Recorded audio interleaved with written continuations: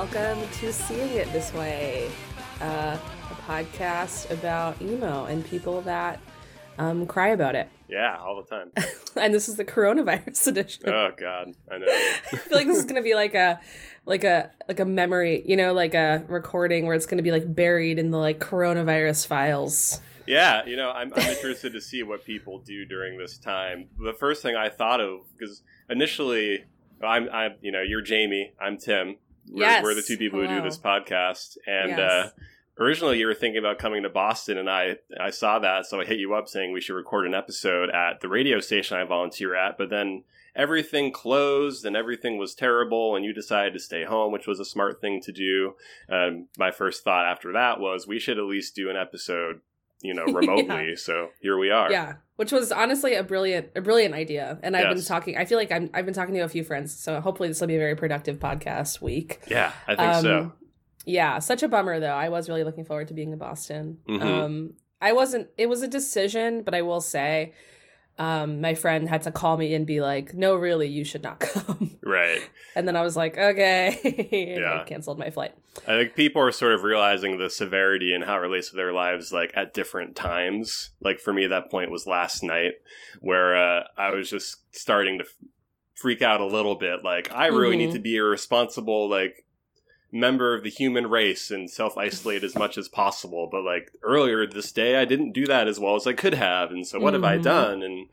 And I gotta say, thinking very deeply about this album we're going to talk about gave me a lot of comfort. It like distracted me from that sort of harmful mindset, and just threw me into something that I care a lot about. And the thing that I care a lot about in this case is the album Stay What You Are by Saves the Day. Woo! Tonight will be the night that we begin to ease the plugs out of the dam, and we will stand. Yeah, it's easy to spiral for me, like just scrolling through social media for hours and thinking about all of the failures of our government right. and capitalism and stuff. So yes, this is a welcome break from that. And I agree. It's one of my favorite albums of all time. It's like very optimistic, which for Saves the Day is a big deal. I think it's really the first optimistic album of theirs, I would say. For sure. So yeah, and I've done Can't Slow Down. That was a previous episode, which was a much earlier album. We have not yet done Through Being Cool, which is another classic. Right. And I will say, I think there's some kind of fractions in the fandom between Through Being Cool and Stay What You Are in terms of what is the best album. Right. I'm kind of firmly in the Stay What You Are camp. I always have been. I just feel like very connected to this album. Like, I love Through Being Cool. It's just different. It's just a different vibe. It's a different message, like different feelings. Yeah, I don't know. And I think I heard some songs from Stay What You Are first. So that's also probably why I feel very connected to it. Totally. I was listening to the album last night, obviously preparing for this, and I was struck by, I was thinking about the earlier Saves the Day stuff and how most of the songs are about like breakups and, romantic relationships. At least that's how I've always perceived them. And Say What You Are, there are some songs that are about that, but then there are a lot of other songs that are more, the singer Chris Conley is sort of like looking outward and, taking in the world and trying to figure out his place in it a little bit more. And I didn't realize this until I was reading about the album last night, but apparently Saves the Day got into a pretty bad van accident in the year 2000 when they were touring for Through Being Cool. And I was reading this interview that came out around that time. He describes, the van accident and how he felt after. I wrote the quote down somewhere. I have it open too. It's on, cool. The Okay. page. He basically says like, when the van accident happened, I felt like I died, but then I realized I didn't die. And Yeah. So yeah, it's just like, oh, now I'm gonna have more fun, and I'm gonna like build songs in a world and like make this a different album, like a more confident album. Yeah, a more confident album. He said that the experience of like feeling dead but then realizing he wasn't dead, the whole incident made his brain take off, and he decided he would write songs that weren't just about he calls like his old songs drivel, essentially the lyrics. He refers to like, and you can kind of tell like there's also lots of imagery in this album about floating whether it's him, his state, or like other people that he's singing about are like floating in the sky. And I feel like that's a very like near-death experience kind of thing to say. Yeah, absolutely. Yeah, a lot of themes on this around that, and just like society and kind of how people like live in society and how we sort of like live our lives. I was gonna say this quote, I think. Well, actually, we'll get into this more because when we talk about carbs and calories, but I feel like there's this this is a very hashtag coronavirus quote. I'm sorry. Where he basically, this is the quote I really like too. He said he felt kind of alienated at different points in his life, looking at like culture and especially this quote unquote hectic modern culture, and that feels very relevant currently. Yeah, just when you realize how hard it is to isolate and like what that means to isolate, you know, in this in our culture, like what that actually means. Her life was magazines and faithful TV screens, selling an empty dream of cars and calories, everything in between, the sun and sedentary, the price tag can be seen, and it took bites out of her insides till she was just a hollow shell. Yeah, I don't even know if Chris Conley could have imagined what in 2001 what 2020 would be like in that sense. Yeah, exactly. Like no one really knew. Yeah. Also, I didn't realize how, I guess you're talking about the earlier albums and how a lot of them are about like, relationships and breakups and stuff. He was in his teens still when those albums came out, Chris Conley, who essentially is Saves the Day at this point. He's the only consistent member of the band throughout their history. He was 18 when Cancel It Down came out, 19 when Through Being Cool came out. And then this album was recorded and released when he was 21. So even with the near-death experience inspiring his songwriting to be about more than just relationships, it's also around the time I feel like where most people are starting to think about themselves a little bit outside of their small world and their relationships. So I feel like that tracks as well. Totally. It's like that almost like transition, like high school to college or something, like that idea of like, oh, there's like a world outside of my own school, my own thing, my own little kind of thing. Yeah. For me personally, that was like college to post-college where like I kind of careened into the real world and was like, oh no. Yep. You're like, am I an adult? I don't think so, but some people think I am. Maybe. Someone told me. That's the thing. Yeah. Also, fun fact, I just love bringing this up because Saves the Day this is like getting to like the New Jersey, Long Island divide, but Saves the Day is breaking down that binary because they had members from Long Island and New Jersey in that band. So I will say the Long Island member of this band was the brother of someone from my school. Oh, really? So, yeah, fun fact. Who Eben is D'Amico. That? Eben D'Amico. Okay, nice. Yeah, it was this person, Gabe, who was in Mr. Twin Sister. He went to my school. He was a year older than me. We were like acquaintances. Nice. And he was in a band that I was obsessed with in high school, LOL. So, so we're not going to talk about the New Jersey Long Island divide anymore, but I am going to just say this combines both, and I feel very proud.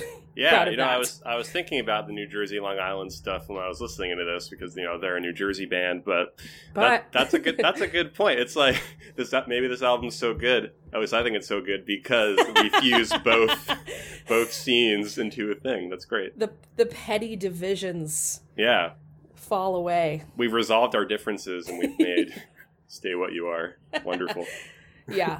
And what I also love, I just think I'm like, one of my favorite things about emo albums generally is that, and especially this wave, is that they're really short. They're like very perfectly short. Yeah. Like I think Saves the Day is, I think, really good at this. They don't have a lot of filler songs. It's just like a tight 11 song, like, you know what I mean? Like a 33-minute, very tight, exactly, like perfect front to, like, so, which I really appreciate. I think it's like a nice, like I don't skip any songs on this. It's just solid front to back. Like, yeah, it kind of flies by. I was actually surprised that it wasn't shorter.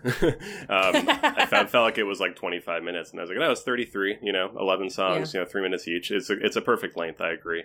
It's nice. You can listen to it, and then it's like do other things. Other things. Doesn't take up a lot of your time. Yeah. That's true. Yeah, and yeah. So let's talk. So 2001. Tim, what grade were you in 2001?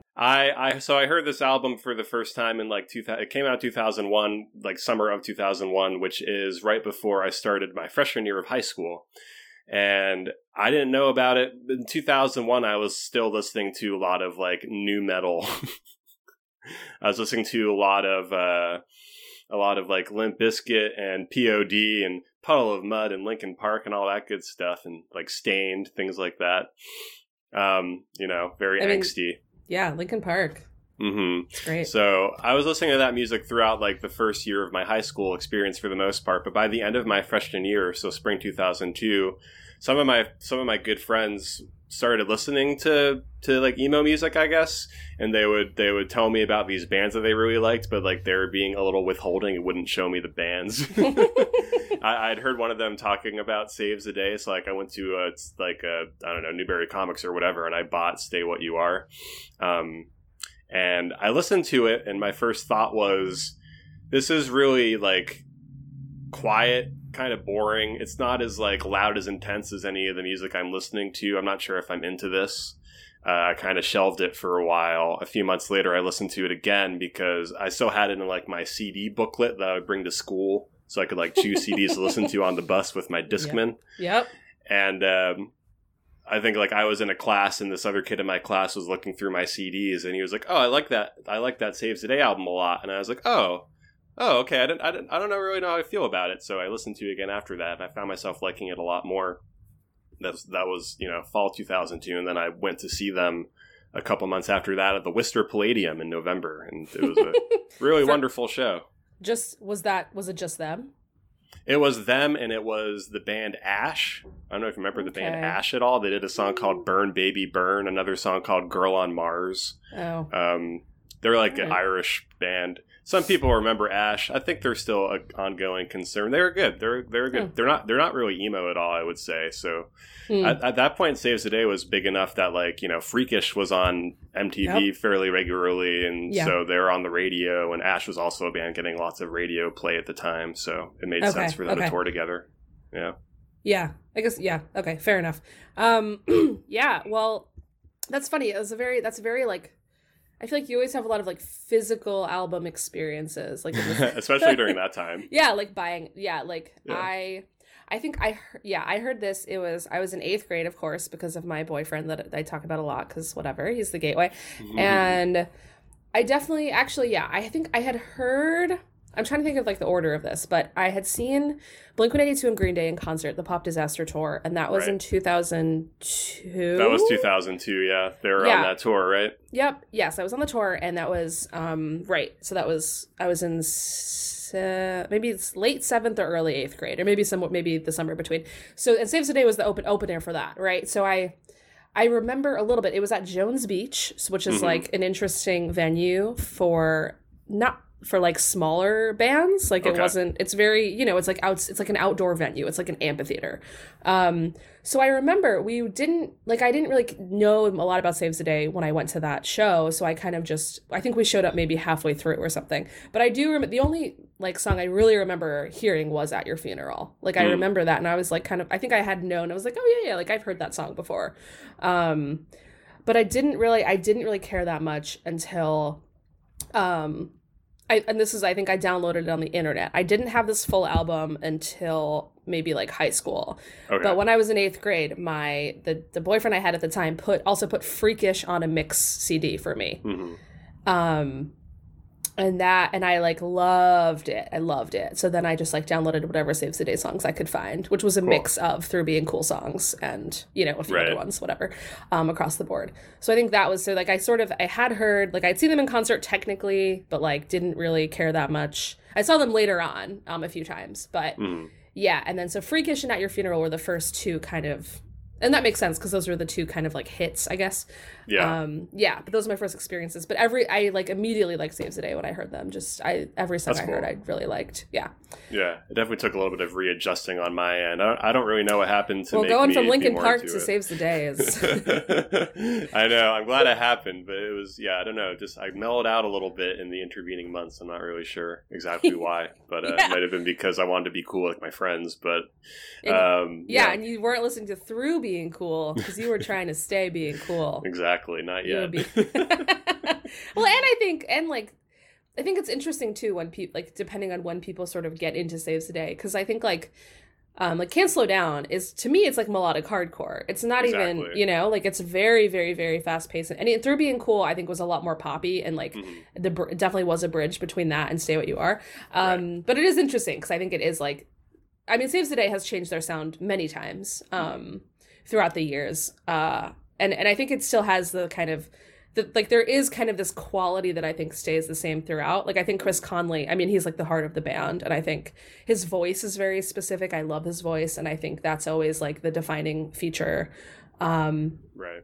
And that, yeah, because I feel like people have kind of gone through various, like I think hardcore Saves the Day fans have gone through various kind of stages of like, oh, do I like this new sound? I don't know. Like especially In Reverie. in Reverie, right? That Yeah. was the one where it's like, holy shit, this is really different. Like, how do I feel about this? I like In Reverie. I think it's good. I think it's great. I like In Reverie a yeah, lot. but I don't know if it's my favorite, but I like it a lot for sure. Yeah, but I feel like I know, like, it's like if you got into Saves the Day, when, you know what I mean? If you were like hardcore, like Can't Slow Down. Mm-hmm.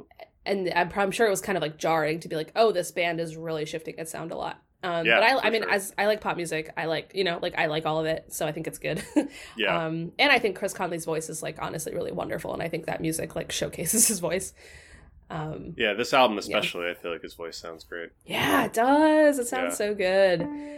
This song will become the anthem of your underground. You're 2 floors down, getting high in the back room. If I flooded out your house, do you think you'd make it out? Or would you burn up before the water filled your lungs? And at your funeral, I will sing the requiem. This song will become the anthem of your underground. Yeah. So do you want to talk more about At Your Funeral? Yeah, we should. I it's the song that probably most people associate with this band, and I always think it's funny how he kind of like calls his own shot at the beginning when he says the song The will. song Yeah, will become the anthem of your underground. right. It's crazy. It's so good. I think he's like 21 and it's like so funny. He's just like, yep, this is the song. And it's like, you're not wrong. Like, it's true. He's so confident. Very confident. Love it. Yeah, it's really, I think it's what I love about this. I think it's a great album opener. I think it is one of the most popular Saves the Day songs for various reasons. But I love that it starts really, really sparse, right? It's just that little like boo, and then it just like, and you're like, what's this gonna be? Like, what, it's like a song about a funeral. Like, is this gonna be like a downer? And then when like all the like instruments come in, it's like, oh, this is like a bop. Like, Yeah. it makes me like, I think again what emo does so well, and I think what this album does so well, even when it's kind of like this song, I think is mixed feelings, right? It's kind of bittersweet, where it's like kind of fun and also a little kind of sad, right? Because it's about someone dying, but also it's like we're still gonna like have a good time and like whatever, Right. or yeah. So I think it's like mixed feelings about it, but I think like the song itself, like the music is it's so upbeat, it's so catchy, it's so like joyful. Mm-hmm. Yeah, I don't know. I think it's a great opener. I just really like it. The joyfulness with the lyrics about a funeral makes me think of two things. It makes me think of the classic emo trope of like happy sounding music and sad lyrics, like the Death Cab thing. Yep. But also like I've always liked the idea of a funeral being like a celebration of life, like a New Orleans funeral sort of thing. So maybe it's kind of like that. It's not totally clear who the object of the song is. I was reading, we'll talk about another song later, obviously, As Your Ghost Takes Flight, which is apparently about a friend of his who had a heroin addiction. And I wonder if this song is about that person. Yeah, I didn't know that. Yeah, I just read that too. Yeah, and I also what I also like about, and I think this is true of Through Being Cool, like I feel like Chris's lyrics are kind of like, I don't know if the word is visceral or like there's a lot of like talk about like with bodies and body parts, like filling your lungs, like water filling your lungs. One of my favorite line on the whole album, which we'll get into, is, and this is not an exit, I think also has like the similar imagery of like kind of gross body stuff, or like I'll be the pig with the apple in my mouth, like lots of, and just lots of interesting kind of, like almost body horror like type stuff. Very morbid. Yeah, like very morbid. Which isn't like, you know, that's a very whatever, like lots of emo bands do that. But I think Chris Conley does it in a very kind of specific way. Like I think what I like about it is it never feels corny. To me, like it never feels kind of like, oh, of course they're talking about like their body, you know, like a heart or a lung. Like it feels, I don't know, like I appreciate it. It never feels annoying to me when he does it. It never feels corny. It never feels threatening either. Like it never feels like it's pointed at somebody specifically and like he's like living out a fantasy through the song, you know? It feels very like matter of fact. He's just like thinking of the best way he wants to describe it. Yes. It's not like I want you to die, like blah blah blah blah. Yeah, which I appreciate. It's in the third wave emo-esque kind of in the, you know, early 2000s, all the albums that came out. This one I think was blessedly not super misogynistic, thankfully. Like I don't feel icky listening to it now. On a scale of not misogynistic to tell all your friends this is more non-misogynistic, yeah, it's on the lower end of the scale for sure. I agree. I was thinking that too when I was listening to it. Yeah, like it's nice. It's not like a guilty pleasure. What do you think about I think the last verse where he's singing about, it's like, they'll lay me on the dinner table, I'll be the pig with the apple in my mouth. Is that just like he's saying like they're gonna play this song at your funeral? Like I'm the entertainment. I'm offering myself up. I'm offering this song up for you.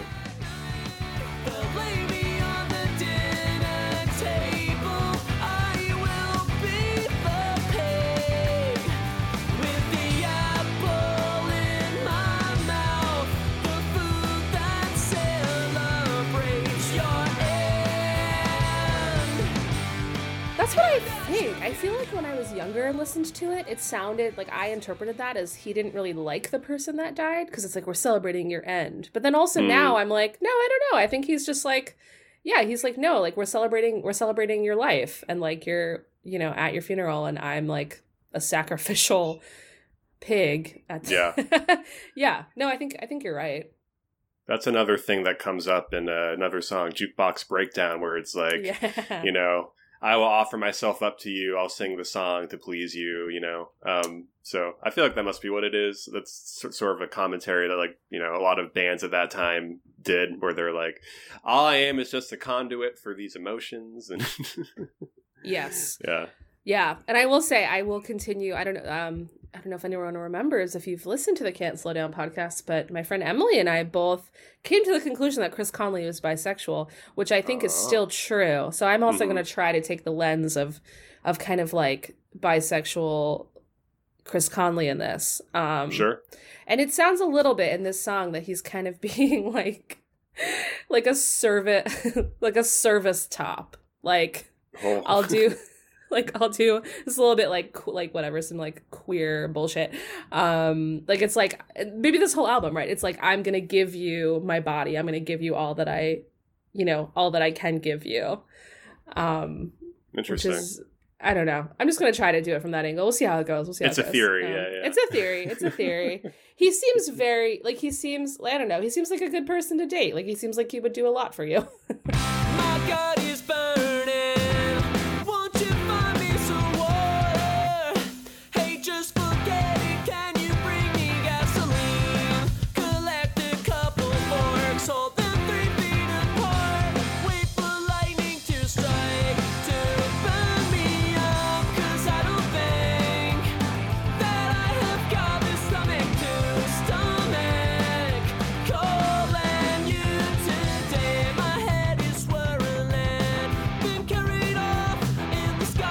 next up on the album, we have the song "See You," which I love a lot. Yes, me too. just goes. The whole first verse is just like painting a scene. Yeah, I think this verse really reminds me of actually Through Being Cool. Like with Rock's Tonic Juice Magic. I don't know, it just feels very, there's something about it that reminds me of Through Being Cool. I feel like this is more directed at himself rather than at another person, which makes it feel better. It's self-deprecating for sure, but it's also not, like it's not outward. It's inward. It's inward. Yeah. Like I hate. Yeah, like I hate myself. I love this song so much because it's this very relatable feeling of just like, I can't stomach calling you today. Like, I think that's such a tiny thing where it's like this like anxiety about calling someone, you know, that you like want to talk to, but also don't want to talk to because you are afraid of what they're going to say. Right. I think that's like a very, very, very just like base level, like super relatable feeling. And I love that this whole song is just about kind of like that, just like this anxiety. Yeah. I love it. Afraid of what they're going to say or afraid of what you're going to say, maybe. Yeah. Yeah. It's just this very like, it's like that. Yeah. Just like those kind of really negative feelings about yourself where you're like, I fucking suck. I just like, I can't deal with calling this person today, but I'm like the worst. Cause like, what the fuck? I'm like a baby. And I just love that. I really appreciate it. It's really quick and really poppy and really like kind of a perfect like earworm. Yeah. With so the good. Chorus. Yeah. My favorite part, and this is something that they do in a couple of other songs, they sort of like expand the second verse a little bit. They add a little bit of extra flavor at the end before going back into the chorus. And one of my favorite lines is, "You want to know who I really am? Well, so do I." Yeah. Which I feel like it's a good line. It also like tracks with like trying to look like, you know, at the world a little more and find your place in it, which is how he was feeling at the time, it seems like.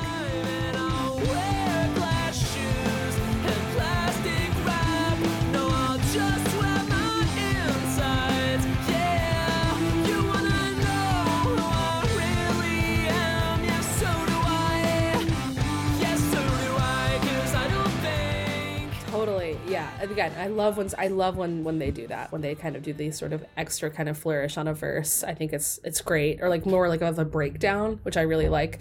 And I totally agree. I think that whole verse, right? Like my head is swirling. And then again, I'll wear glass shoes and plastic wrap. No, I'll just wear my insides. A little kind of body horror in there.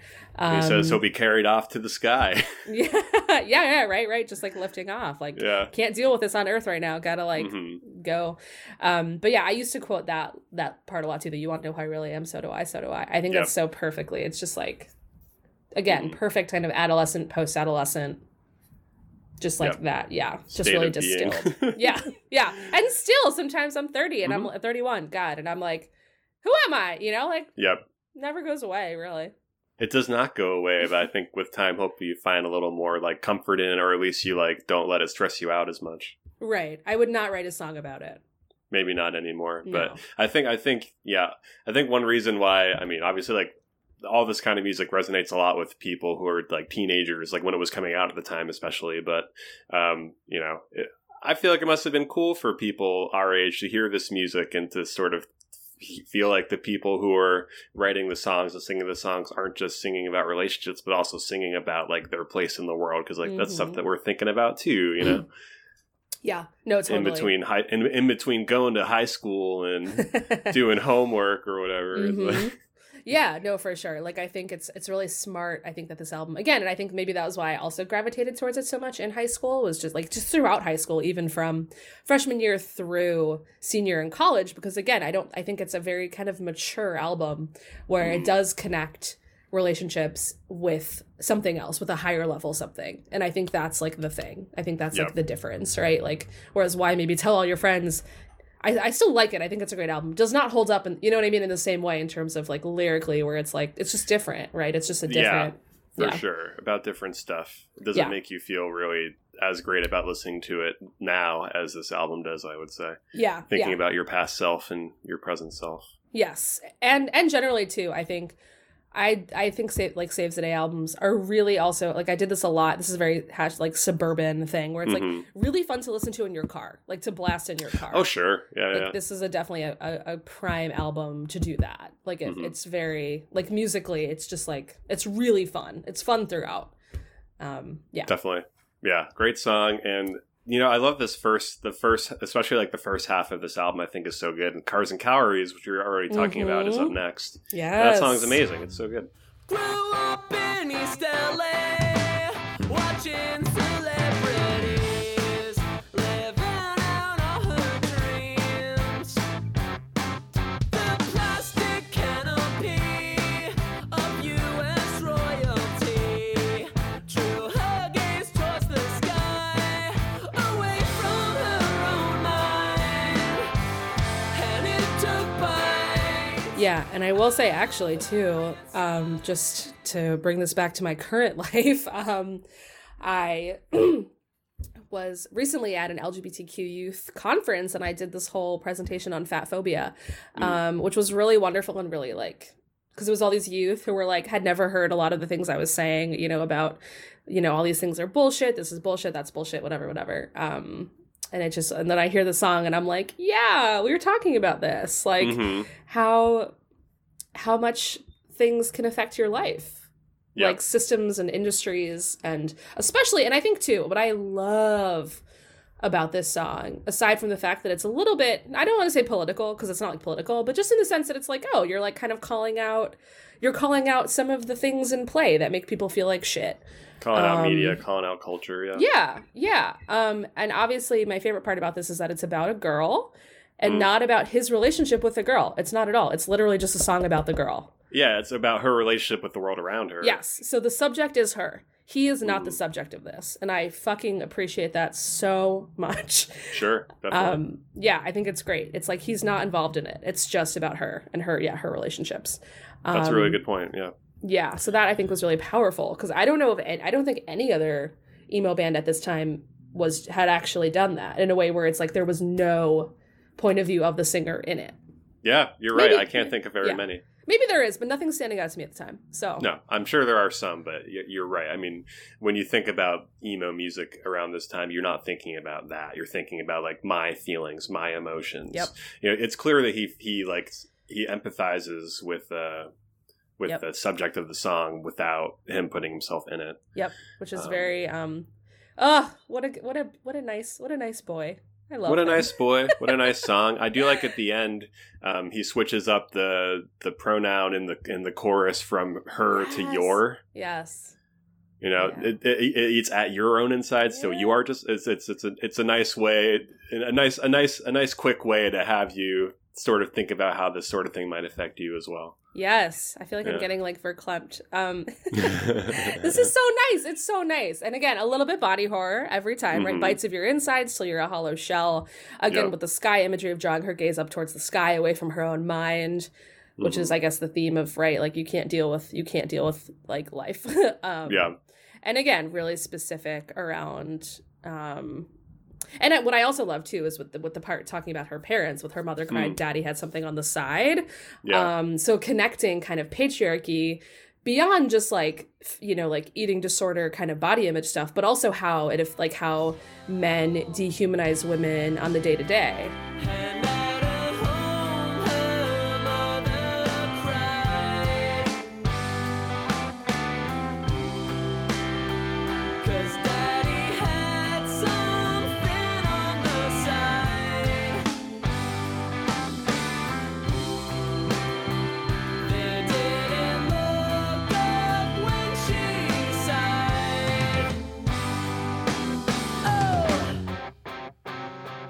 I just love everything about it. It's so great. It's a great song. I'm glad you agree. So it's wonderful. Yeah. I'm like, there really isn't.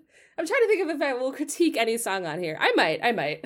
There's a couple that I'm not as into as these opening. This opening run is pretty great. It's great. And now I finally see that the further we go, we're only treading ground that we already know. I could write you a song saying you are known or empty out your trash, and buy a bucket full of diamonds, but even the most beautiful of all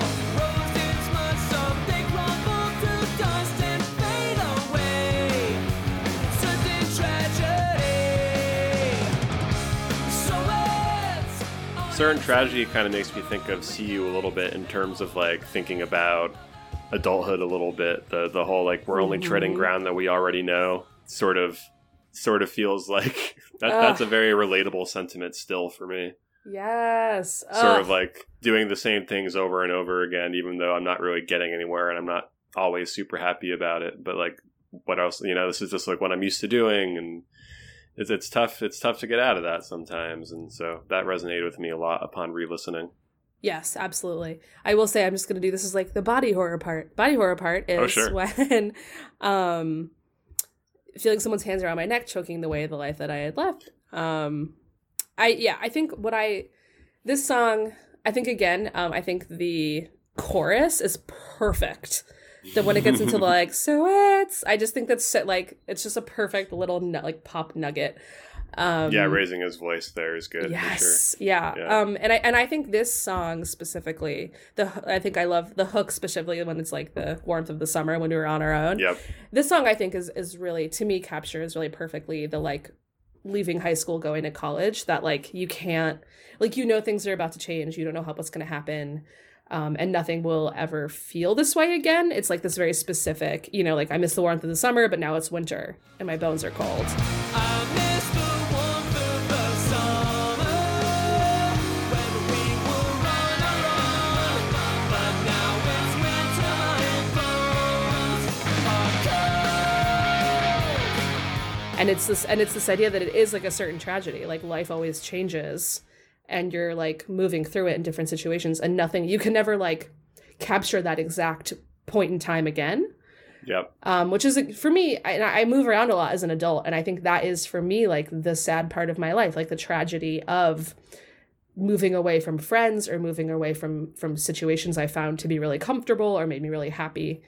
And it is this kind of mature sort of like when you're an adult, that's what it is. Adulthood is like this, you know, it is going to happen. Like it is a tragedy and it's going to happen no matter what, that things will always be like changing.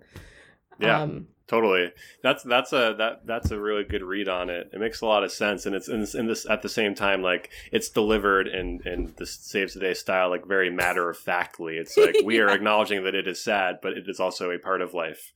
And that's just how it is, and I'm sorry, but it's true. Yeah. Sorry, friends. Coronavirus will be over at some point, but in the meantime, it's on into the lonely nights and all the rest.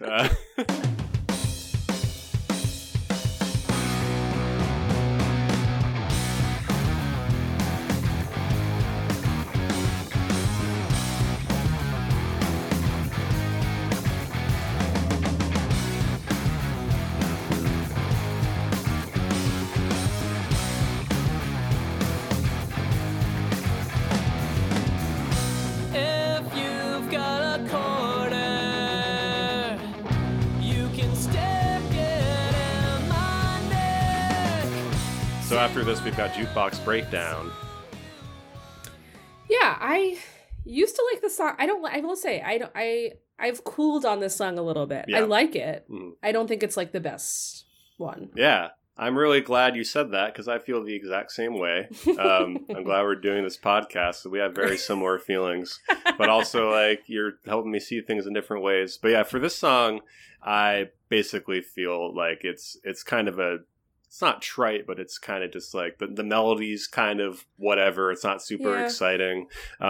It's a very, again, like I think the song is probably about like how he feels as an entertainer. You know, we don't talk about Brand New anymore, but it reminds me of like, okay, I'll play my game beneath the spin lights, that sort of thing, where it's like, I'm touring and this is my job, and being self-deprecating about what that means for him and how he's viewed by his fans. Yep, for sure. And again, this is very kind of like, I'll like do whatever I want for you. I'm like the sacrificial lamb in this situation. Again, quarter stick it in my neck. I think that's a gross image. And then mouthful of blood. Yep. Classic. A lot of body horror again. Yeah. And then I will say, I think this also reminds me a little bit of Through Being Cool. Maybe Hollyhocks Forget-Me-Nots. I'm trying to remember. Sure. But the third verse was like, I'll run down to the river, get water, I'll serve you at your table, hope you like my restaurant and the lighting is right. Exactly. It's such a tortured metaphor. It keeps going. chill out, Chris. Yeah, it reminds me of like the line about like, I'd buy you lemonade right now if you were here, from Hollyhocks Forget-Me-Nots. Yeah. That's okay, it is that song. It's from and I throw it in your face. It's not from that, it's from a different song, but I know. Yeah, but you know what I'm talking about. I do know what you're talking about from Through Being Cool, yeah. Whatever. Yeah, it's it feels very like, oh, I'm doing everything for you, like, and all I'm getting out of this is a broken heart, like, very like kind of classic emo and kind of a little bit of an annoying way. Right. It kind of like, it fits okay on the album in this slot, and like Certain Tragedy goes right into this song, like there's not like a gap between the two songs. But you know, when I saw Saves the Day in the fall of 2002, the Whistler Palladium, they played every song from this album except for this song. So I kind of get the impression that even the band is kind of like, you know, we had to put another song on the album. It's kind of filler. It's a fine song. It feels like the least complicated song on the album, or the least interesting one to talk about. Yeah, no, for sure. Yeah, that's funny. I'm trying to remember because I saw them on Long Island at a venue called the Downtown, and I saw them for the In Reverie tour. So it was maybe 2003. Yeah. And I think it was interesting because people were kind of like, we're like, you know, listening to the In Reverie stuff, but we're like obviously waiting for the Stay What You Are stuff. And I'm trying to remember. I think they maybe played half of this album, but I think they certainly did not play this. Yeah. I agree. Yeah. Yeah. So that's, maybe it's just kind of like, yeah, we know. It's interesting. The last thing I want to say about this song, I've always kind of laughed at the end of the bridge where he says, and you know where the coin slot is? Because first of all, he says at the beginning where it is in his neck. But if that's not true, then like I like imagining where the coin slot is. Like like in his in his butt. That's what I always think. It's like, I know where it is. It's in your butt. You know, it's not. I mean, he's 21, so yeah. Lest we forget. Yeah, for sure. I'm over it. Let's move on. I'm over it. Let's talk about Freakish. As I'm talking, my words slip to the floor, and they crawl through your legs, slide under the back door. Rendering me freakish and days.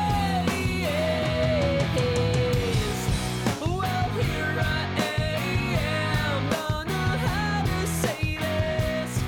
Freakish, to me, I was listening to it again, obviously, and it was like, I think Freakish might be kind of like a perfect pop song. A perfect like mid-tempo pop song. Yeah, it's good. I will say, I think it's the song it's hard for me to listen to anymore just because of like maybe the memories around it. I don't know. This was the song where it was very much like the song that my shitty 8th grade boyfriend would always put on his away messages, the song he put on my mix CD, the song that I put on my away messages. I feel like only thing I know is Awkward Silence is a classic AIM away message. Yeah. It definitely, for sure. Yeah. Like, and again, the weird kind of body stuff with, I don't know. It's very, the whole thing is very, definitely really sad. Like, I feel like when he talks about like, make my way across the frozen sea beyond the blank horizon, I feel like this whole song is, I'm imagining them just like in like a frozen tundra. Sure. Like there's no like warmth or like communication happening. I'll make my way across the frozen sea beyond the blank horizon, where I can forget you and me and get a decent night's sleep. Well, here I am, don't know how to say this. Going as far away as possible through the he's- tundra, through the desert, whatever, until he forgets her. I can forget you and me and get a decent night's sleep. It could either be like he's crushing on somebody, or it's just like a relationship is ending and he just like doesn't have anything else to say about it, and he just like wants to get away from it and occupy himself any other way he can to sort of get over it, which is like a super healthy view of like how to deal with the breakup. It's just like, true, I'm going to occupy myself with other things and I'll be able to sleep well eventually, and I won't be thinking about this all the time.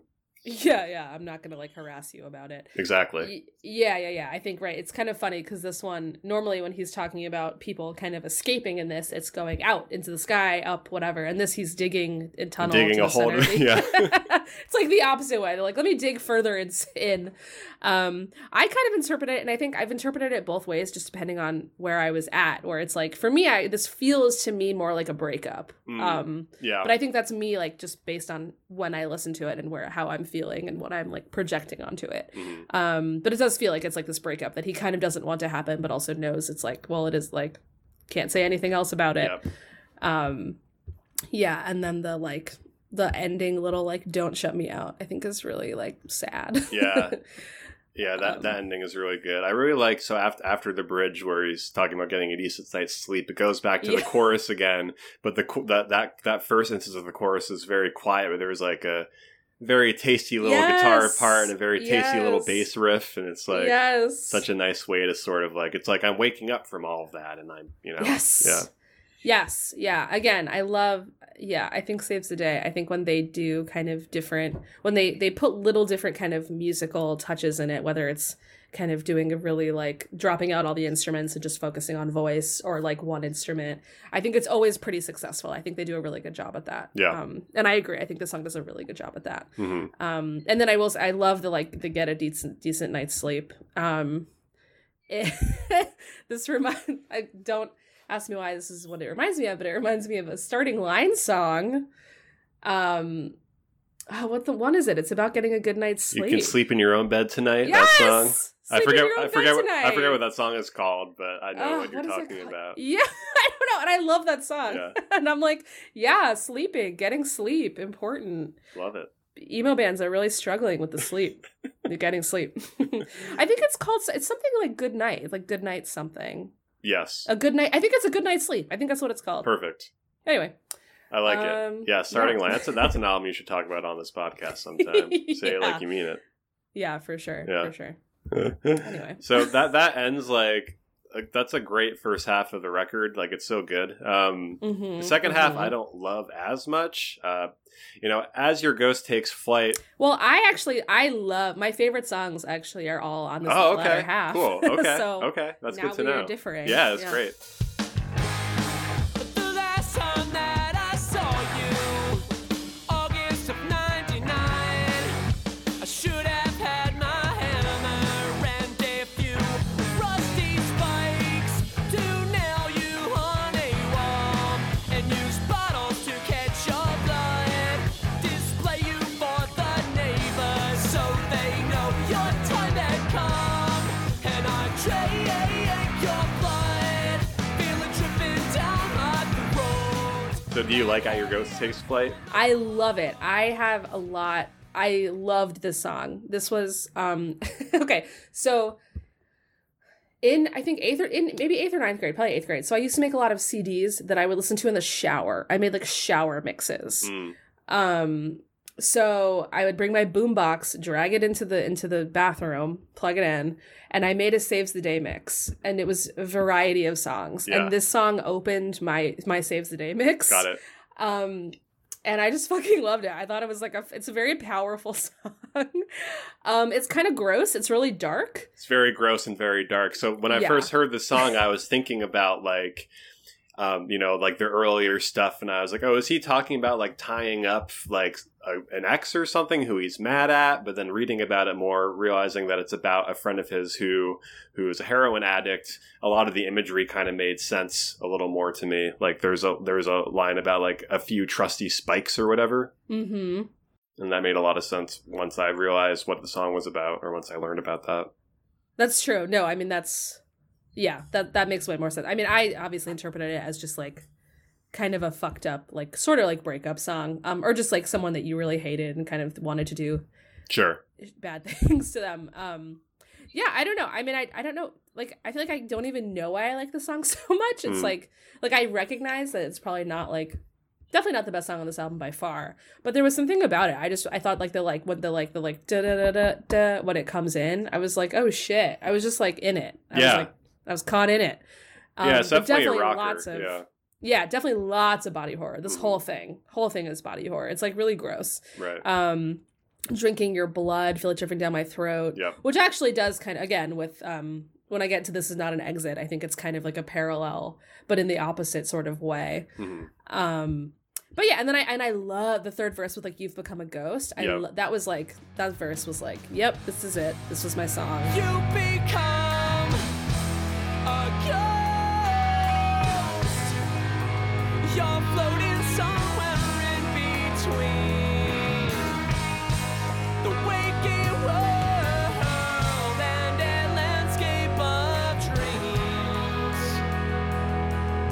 That is a good line. I do like the bridge, and it also made me think again of like his experience, like in the accident, and like it's more imagery about floating, yes, sort of like in some sort of like in between state.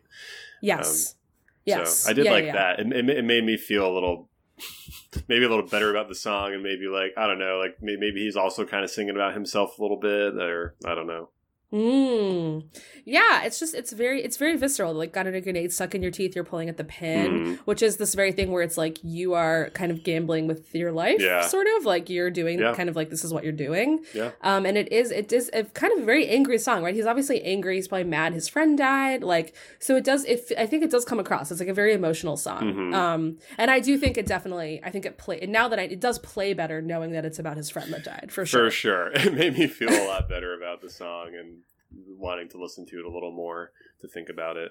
Like high school me was like, yeah, this is my like angry screw stuff, you, know? Like, screw you, person that I hate a little bit because you did one thing that's not nice. Yeah, and it's literally like talking about literally crucifying someone, which is like holy fuck.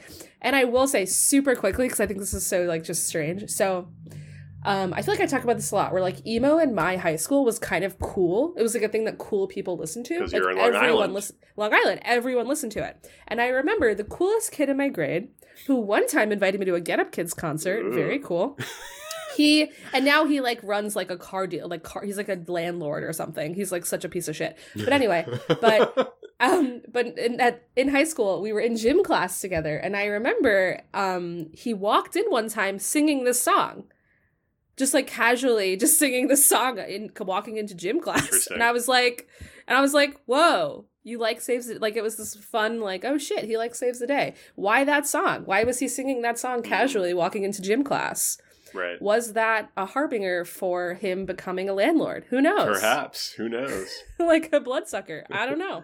This is definitely the kind of song that, like, I had a lot of friends who did not listen to emo, and I would, like, I'm the kind of person who, like, gets songs stuck in their head and, like, sings out loud a lot, no matter where I am. Like, if I was in class or hanging out with friends, I would, like, sing out loud, and people would be like, what are you singing? That sounds weird. It's like, no, it saves the day, man. Come on.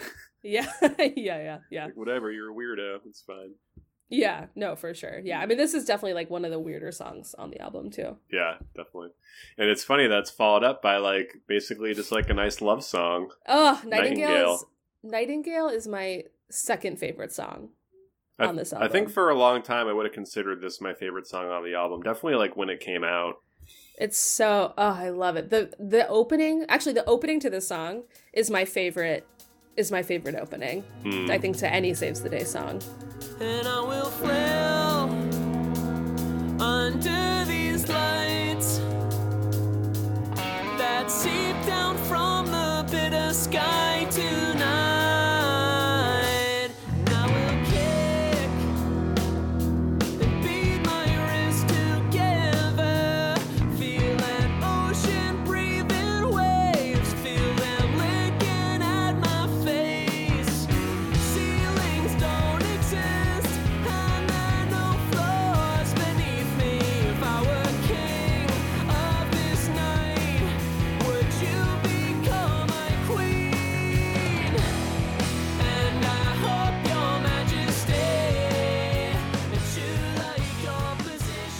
did some interview where he talked about like different effects that he used on guitar to make that sort of like intro noise that kind of sounds like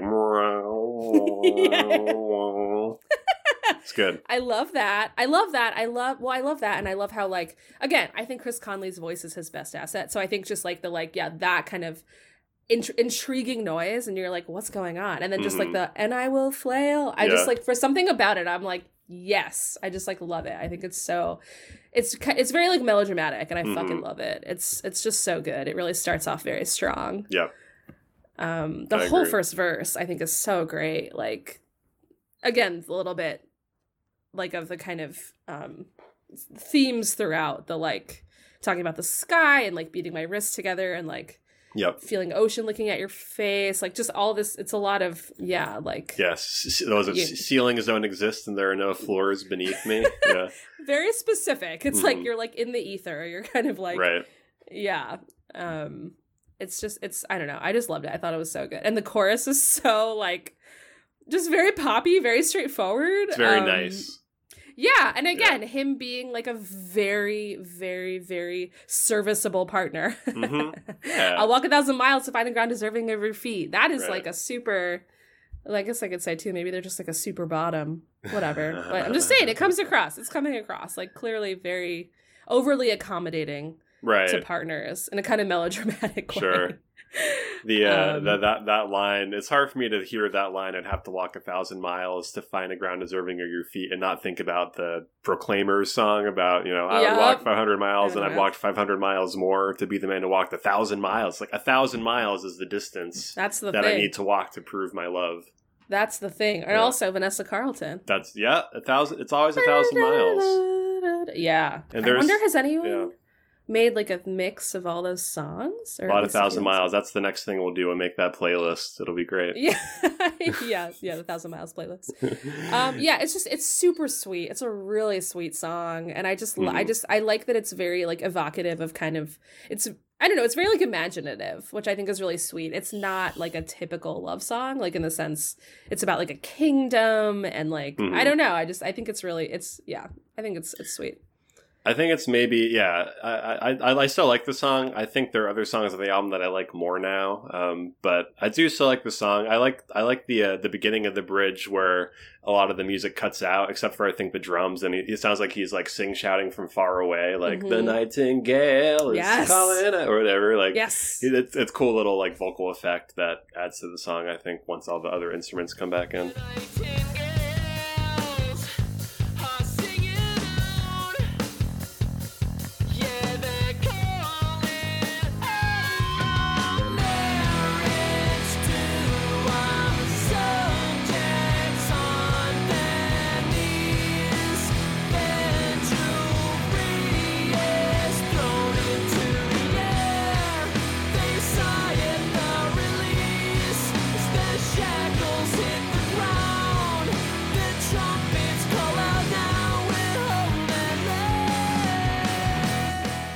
I love that verse. It's great.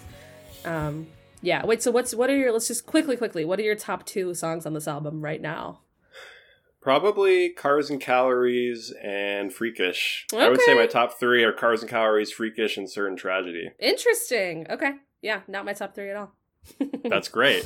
So, I mean, I like the last 3 songs on this album as well. Like, the only song that I don't really enjoy listening to is, even though it's catchy, is Jukebox Breakdown. Yeah. But aside from that, like, I think the whole album's great. Yeah. I was gonna say my favorite, my other 2 favorites are the last 2. So yeah, totally. But also I will say All I'm Losing Is Me, which I actually also was one of the first ones on my shower playlist. Was one of the first songs I heard. Really felt connected to it. Like, loved it.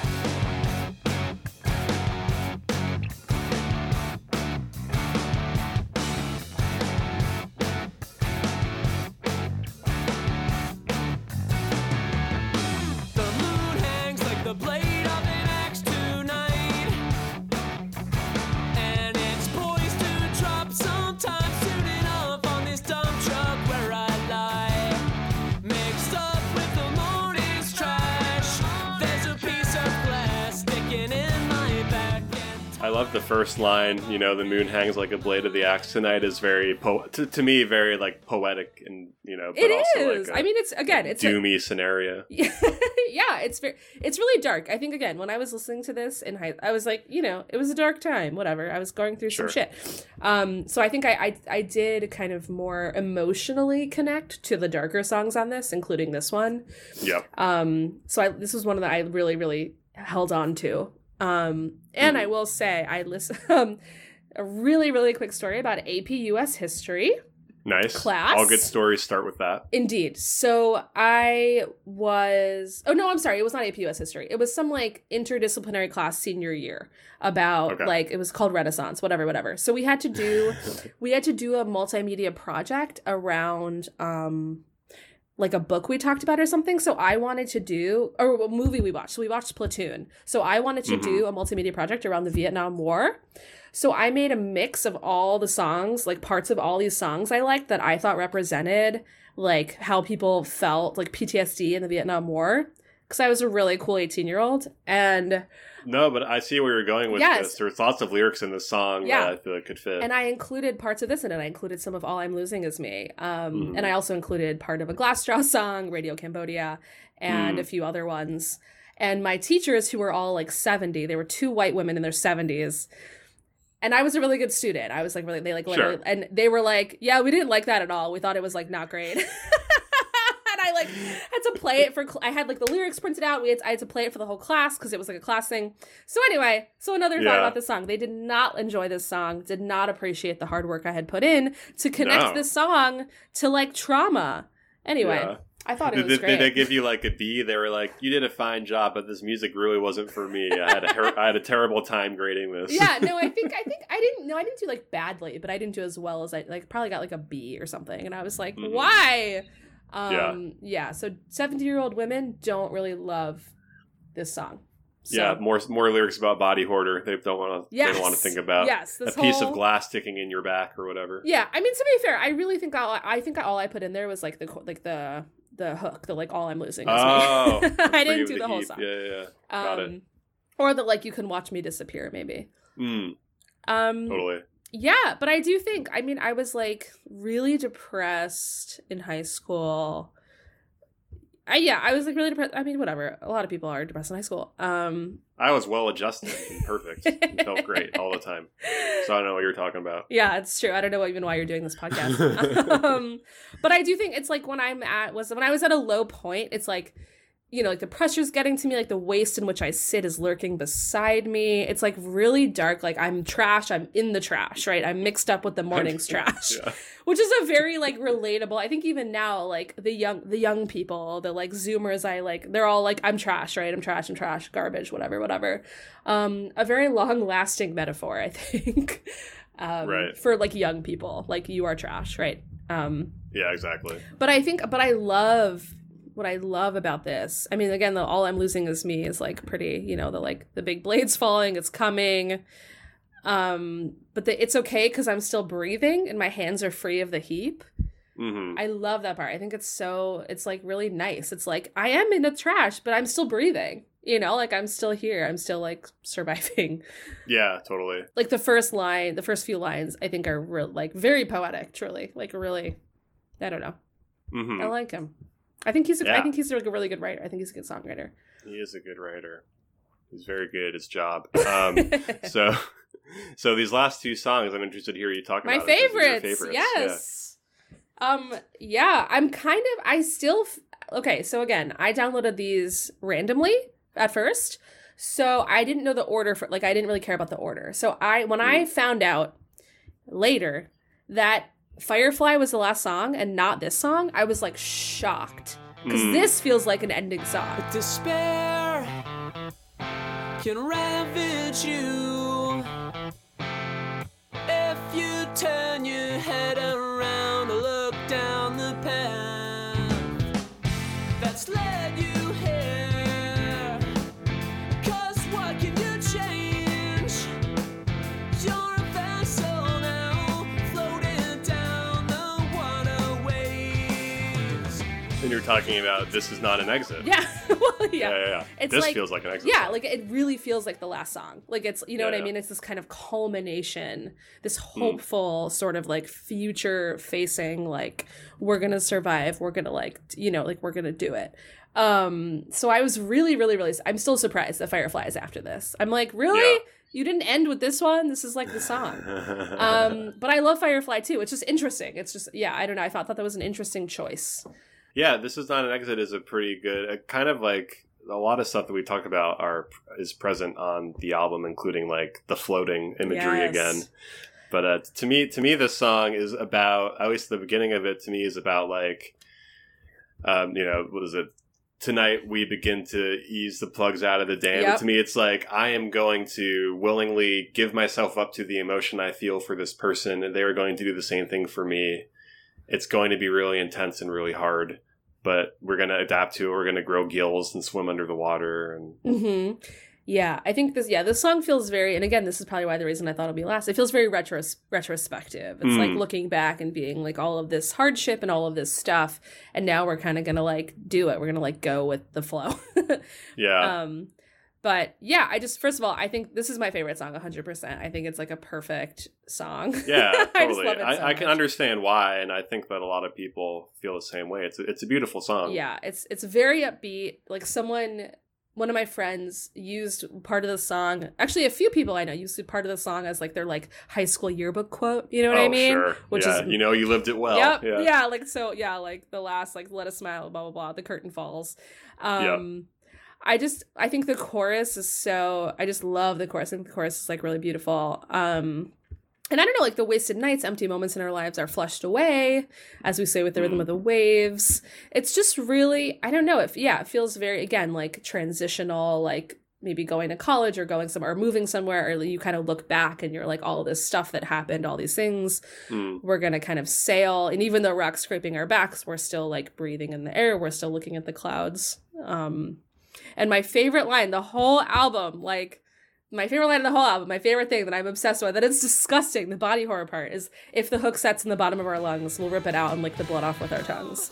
And if the hook sets in the bottom of our lungs, we'll rip it out and lick the blood off with our tongues. It's like, that is my line. I fucking love that line. I think it's so perfect. It's like gross. It's like very visceral. Yeah. And I love it. I fucking love it. It's like, yeah, like this like thing is trying to fucking stop us, and we're gonna fucking rip it out, and we're gonna like lick the blood, right? It's like, fuck you, like we're gonna do it. Like we're gonna like deal with this and thrive and like move on. Yeah. Yeah, no, you know, I hadn't really thought about it, but that is a great line as an illustration of like, you know, using this metaphor of like, you know, growing gills, swimming underwater, and then somebody's trying to fuck up your life by like telling you need to do a certain thing. It's like sort of like, you know, getting caught up in the monotony of day-to-day life and sort of like losing your self-expression, losing your sense of self and, you know, in the world, and remembering that you should not do that. You need to try really hard to not do that, and we're not going to let it happen. Yeah, it's like someone's trying to catch you. Someone's trying to hook you. Yeah, and you're like, it's a really nice way to talk about that idea. Thank you. Yeah, and again, like the despair can ravage you if you turn your head around and kind of overly focus on, you know, the past. But what can you change? Now you're just like, you're a vessel now. Don't bother with the things left in your wake. It's like really, it's like, I don't know. It's like a nice message. It's like, we're moving forward. Yeah, it is a nice message. Definitely a nice message. And I didn't quite get that when I was listening to it the first time, but as you're saying it makes a lot of sense. Like, to me, that's probably more what the song is about. I still have a tendency, even though I don't have it as much as an adult, but I have a tendency to think about any pop song as first and foremost being a love song, not about like life or whatever, unless it's very obvious that that's not the case. I think this is a song that you could think about it as like a love song, but digging more deep into it, it's about how to live a life well. I mean, I think it is a love song in the sense it's about loving life, loving your, a lot of things to love in the world, like not just another person romantically. Like loving yourself enough to like move forward, and like it's just really sweet. And then like your love will be warm nights with pockets of moonlight. I think that's super sweet. I think the song, it's just really great. It's like really beautiful. it was an important song to me in high school. I felt very connected to it. And still, I think it's like a very sweet song. Again, and I like that it's optimistic about life in general, because I don't think there are that many emo songs specifically that have that kind of message. Very, very like kind of focus on like emotional maturity and like how you kind of deal with like the passage of time and how when things happen, how to deal with them.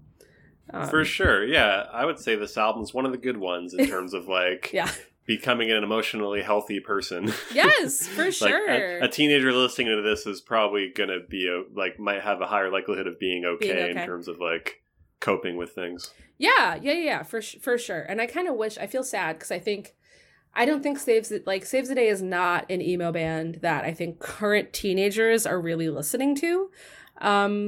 Probably not. If they're listening to them, it's because they might have like younger parents who are like maybe showing them these older records, but they're not listening to like the newest Saves the Day albums. No, like, those aren't for those aren't for like today's teenagers. No, they're for like people who were fans of Saves the Day back then and are just like checking in to see what's going on with them now. Yeah. Like I think some bands who still make me like Fall Out Boy, My Chem, Panic at the Disco. Those are the bands that the youth I work with listen to still. That's a good point. Yeah, which is cool and whatever. I think My Chem's great, whatever. But generally, it's like, I kind of wish that a bit. I wish that this album that youth today were listening to this album. I think it's like really like a genuinely very like positive album, and I think would be I agree, but that's a really good point. Like you're right that those three bands specifically are like more popular amongst younger people, like teenagers. I think part of it is the way they were like they presented themselves and like packaged themselves and were packaged as like they were kind of ahead their time, especially like the later Fall Out Boy stuff and the later My Chem stuff ahead of their time in terms of like how they dressed and like sort of I don't know like. Some of the songs, you know, a little. I guess this might be you would know better than I would, but like a little gender bendy, maybe. Yes, yeah. Very like queer because it's a lot of like very queer, especially queer youth. I think really gravitate towards those bands, which is cool. But it's just interesting to see which bands, because those bands again have all been around since this time, since 2001, 2002, 2003. Yep. So it's just interesting to see what bands have kind of faded away and what bands have kind of stayed relevant and why that is. And I think it is that kind of queer sort of theatrical kind of part to it. I think that's exactly why that stuff was like, they were ahead of the game, and Saves the Day didn't really do that as time went on. Yeah. I can't really speak that much about the later Saves the Day discography. I kind of checked out after Sound the Alarm in 2006, but yes, agreed. I don't get the impression they did the same thing. No, I agree. Although I actually will say, and I actually did I did like Sound the Alarm. I didn't dislike it. I liked it too. Yeah. Oh, it was fine. Yeah. And then I will say too, so I saw them, one of the best concert experiences of my life was seeing Saves the Day at Riot Fest a few years ago. Oh, okay. Because it's like it was like most people I think were probably around our age and were like fucking psyched to see Saves the Day. And it was like, they played a lot of Say What You Are, a lot of Through Being Cool, a lot of like a medley of stuff. And it was like, and I think they probably played this song and I think I was like, probably was crying about it. But it is really, really, it was really nice because again, it's like the songs are like really generally positive, and it was like really wonderful to see all these super fans, like all of us at the show together, like still freaking out over these songs. I think in a different way than when I would see another emo band. Like I saw Taking Back Sunday recently and I was kind of like, honestly, whatever. Like it wasn't the same. Didn't feel the same. Also felt icky because it was Tell All Your Friends. Sure. You know, and it was kind of like, okay, these, you know, like meh. But then seeing Saves the Day, it's like, fuck yeah, I feel totally wonderful about this. I have no, no conflicting feelings about this. Right. People were so pumped, so psyched to see them. Like, it's always, it was like really great. I said I'll walk you home after other rounds of pouring whiskey down the barrel of our guns. Grappled on your head. We're rolling, we're yelling through the streets. And I'm out of my fucking mind. And I know you're next to me. And I don't know if they played this last song at that show, but Firefly is definitely like a good rocker. Oh, yeah, my other favorite song. Yeah, I think they did. Yeah. I think they did. Mm-hmm. Yeah, so good. Very, very good rocker. You know, listening to the lyrics, especially the first half where he's, you know, like where he's drinking a lot and feeling shy, like walking somebody home, afraid to express how he feels, whatever the case may be. It made me think a lot about the Saves the Day song, Jesse and My Whetstone. Yeah. Where he's like, yeah, you know, it's the same sort of imagery where, you know, he's like, you know, not sure what to say to somebody. So they sit around watching documentaries and he leaves and he's walking and thinking about the night they had together. Yeah. I love that song. That song is so sweet. Mm-hmm. Yeah. Yeah, I know. I love all those like B-sides are so good. Right. Yeah, no, and I think this song, what I also like about it, I mean, it's just, I think again, perfect song. It's just like a perfect little thing. It's an interesting song too, like from a you know, from a structural standpoint. It's like doesn't really have a chorus. It's like it's two different parts. It's like it's the first part. The closest thing to chorus is like the I must confess what's in my head line, and then it cuts to like a very long outro that just kind of builds and builds. From a light bulb breaks sometimes, and the tender warmth inside is released into my life. To me, you are the light. From a light bulb breaks sometimes. I read in one of the. They have like, the release used to have like ongoing Q&A on their website, and somebody asked like what the easiest and hardest songs to like finish writing was, and he said that the hardest one was probably this song. It's like took them a while to sort of like figure out how they wanted to put it together. Yeah, and you can tell because it's interesting. Yeah, it's not a traditional pop song. It's very kind of more like almost like hardcore, and it actually does sound, it like harkens back to their old sound. Like it's like, to me this sounds the like the first part for sure. Like it could have been on Can't Slow Down. It could have been on Through Being Cool. Yeah, it's like a good kind of bridge. But yeah, I think it starts out really strong. It's very fast. It's very like, again, I think this song, again, I listen to the song a lot. Again, Away Messages, probably, yeah, like mix CDs, like, because it's like really fun. It's really fast, but it's also really romantic and very sweet. And very like, to me, very reminiscent of like exact experiences in high school when you're like walking around town and you're like maybe a little drunk for like the first time, you know, and you're kind of like excited. Like that was certainly my experience. Like I was just like, what we did when we were like younger and we were like out and about at night was just like walk around, you know, because like what else are you doing? You're either walking around or driving around. Yeah. And this was before I really drove. So it was just like, yeah, we would just like go to 7-Eleven or like go to whatever and just kind of like hang out. So again, very specific kind of memories with that. But I think it's so good. It's like so sweet.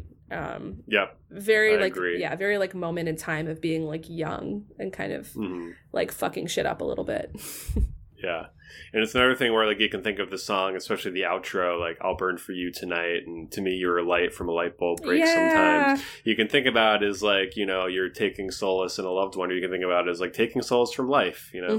You can think about it both ways. Yes. Which is nice. Yeah, for sure. Yeah, when it starts to like to me you are the light, like that whole part, I just love that it's like shifts the song and it's just straight up like super romantic and really sweet, and like the tender warmth inside is released into my life. It's just so sweet. It's like kind of like different than the first half, but also like fits really well still, and is also like really great and like it's a cool song. I mean, I understand why the last two songs are your favorite. They're great songs. I think for me the songs on the first half are a little, they do a little more for me, but you know, fair. That's I think that's one of the reasons why this album was so popular, is there are a lot of good songs and people like different ones. Yeah, I think it appeals to a lot of different people, a lot of different kind of like moods. And there is a little bit of body horror because this smothers me in flames that lick and scorch my face. Every song. I feel like every song. That's great. I'm glad you tracked that. Literally every song has a body horror. It's good. Yeah, it's just one of Chris's, it's like his, like one of his signatures. Yeah. That's a theme. That's great. Yeah. I just think, this song is so like, perfectly about a time in like a, mostly I think across, but for me, like a very suburban teen kind of experience. Yeah. When I was first really starting to go to more shows and you're meeting more people and you're kind of like having exciting, like times. Yep. Yeah. So yeah, but I mean, no, I think this is a good ending too. I think it's still interesting choice for ending, but I mean, it's still a good ending. I like it as an ending, as sort of like a summary of things. Like, yeah, however you want to read into it. Yeah, I don't know. I thought it was going to end the album, and it's a great album. And I know we talk about, or you usually ask, like, would you like recommend this album to somebody now? Mm-hmm. Sort of thing. And I kind of feel like it's hard to say. Like, I think it's a really good album, and I think that, like, you know, a lot of people listening to this probably already have listened to it back in the day, and like, it's definitely worth revisiting. It made me feel like very happy and warm listening to it. In a way that's not always true with a lot of emo from this time period, but it also feels very much like somebody in their late teens, early 20s, figuring out life, sort of like how to approach it. And I'm not totally sure if people our age who haven't listened to Saves the Day are going to be as thrilled about it as, you know, we were when we first heard it, you know, half our lives ago, essentially. Yeah, literally. I was going to say that it was over half my life ago, because I was probably 13 and I'm 31 now. So yeah. Like a really, 18 year. Oh my God. I'm old. Yeah, no, I was 15 and now I'm 32. Holy so it's also crap. more than half my life ago. Yeah. We're old. Okay. We are old. That's horrible. It's fine to be old. No, I know. It's just weird. Whatever. It's just weird thinking about at the time. Like, just the fact that if I had the baby of time between when I first heard it and now can vote. So weird. That's a good way to put it. The baby in time. The time baby. I love a time baby. Look out for that time baby. Which I think time baby is also from a thing from Gravity Falls. But anyway. Oh, okay. Yeah. But anyway, yeah. So I don't think, I think it would be hard for me to really convince someone to listen to this album who isn't familiar with Saves the Day. Mm-hmm. Like, I don't know.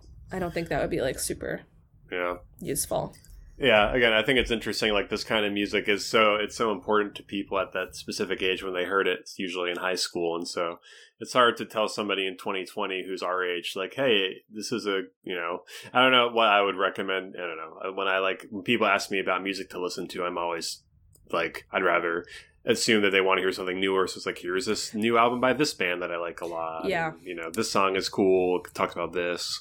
I'm as time goes on, I'm listening to music that sort of like speaks to me more in like what I'm going through. And again, this is a great album, but it feels more like relevant to somebody younger, grappling with sort of like elementary things about life. But I think like it's not a bad idea for you to maybe play this for the students you work with who are mostly listening to like my chem. Like, this could be another way for them to think about life in an interesting way. Yeah, I don't know. It's interesting because I feel like even here, like, there's a lot of local emo-esque bands, and I think it just feels like a different vibe, a different scene. Like, I don't know where Saves the Day would fit into that. But no, I agree. I mean, if I could really somehow get them to like listen to it and like it, yeah, definitely would. I think so. All right, anything that you want to plug? Anything in the world. I don't know if I want to plug anything. I usually, when I've been on before with you, I like mention that I do a radio show on the MIT college radio station, but as of now, it looks like that might also be shutting down because of coronavirus. So I have nothing to plug because it's not happening. But when that's back, Great. You can listen to WMBR, WMBR.org, or if you're in the Boston area, 88.1 FM. I'm on Monday mornings at 8 a.m. for 2 hours playing indie rock music. Yeah, listen. I'm gonna plug puzzles. Just puzzles. Dude, puzzles are great. Like, get a fucking hard puzzle. Like 1,000 pieces? Yeah, like a low-key 1,000-piece puzzle. Oh man, you have more patience than I do. I do not like stimulate your puzzles. mind. No, I know. I try not 1,000 pieces. It drives me like bonkers. So yeah, but that's my recommendation. Get some reading done. You've been putting off. Binge watch some shows. I've been reading some good books recently. That's always fun. Don't be on the internet all the time. I'm going to plug not being on the internet, even though you're at home. Yes. Just a little bit. Try not to be constantly checking the media. Well, there you go. All right. We have such great advice to give. Yeah, we're great. We're adults. We're handling it. Yes. Stay safe, everybody. Yeah, thanks for listening. We appreciate it. Thanks, Tim. Yeah. As always, for all of the sound. Yeah. Hope we get this up soon. But yeah, thanks for listening. Have a good day, whatever you're doing.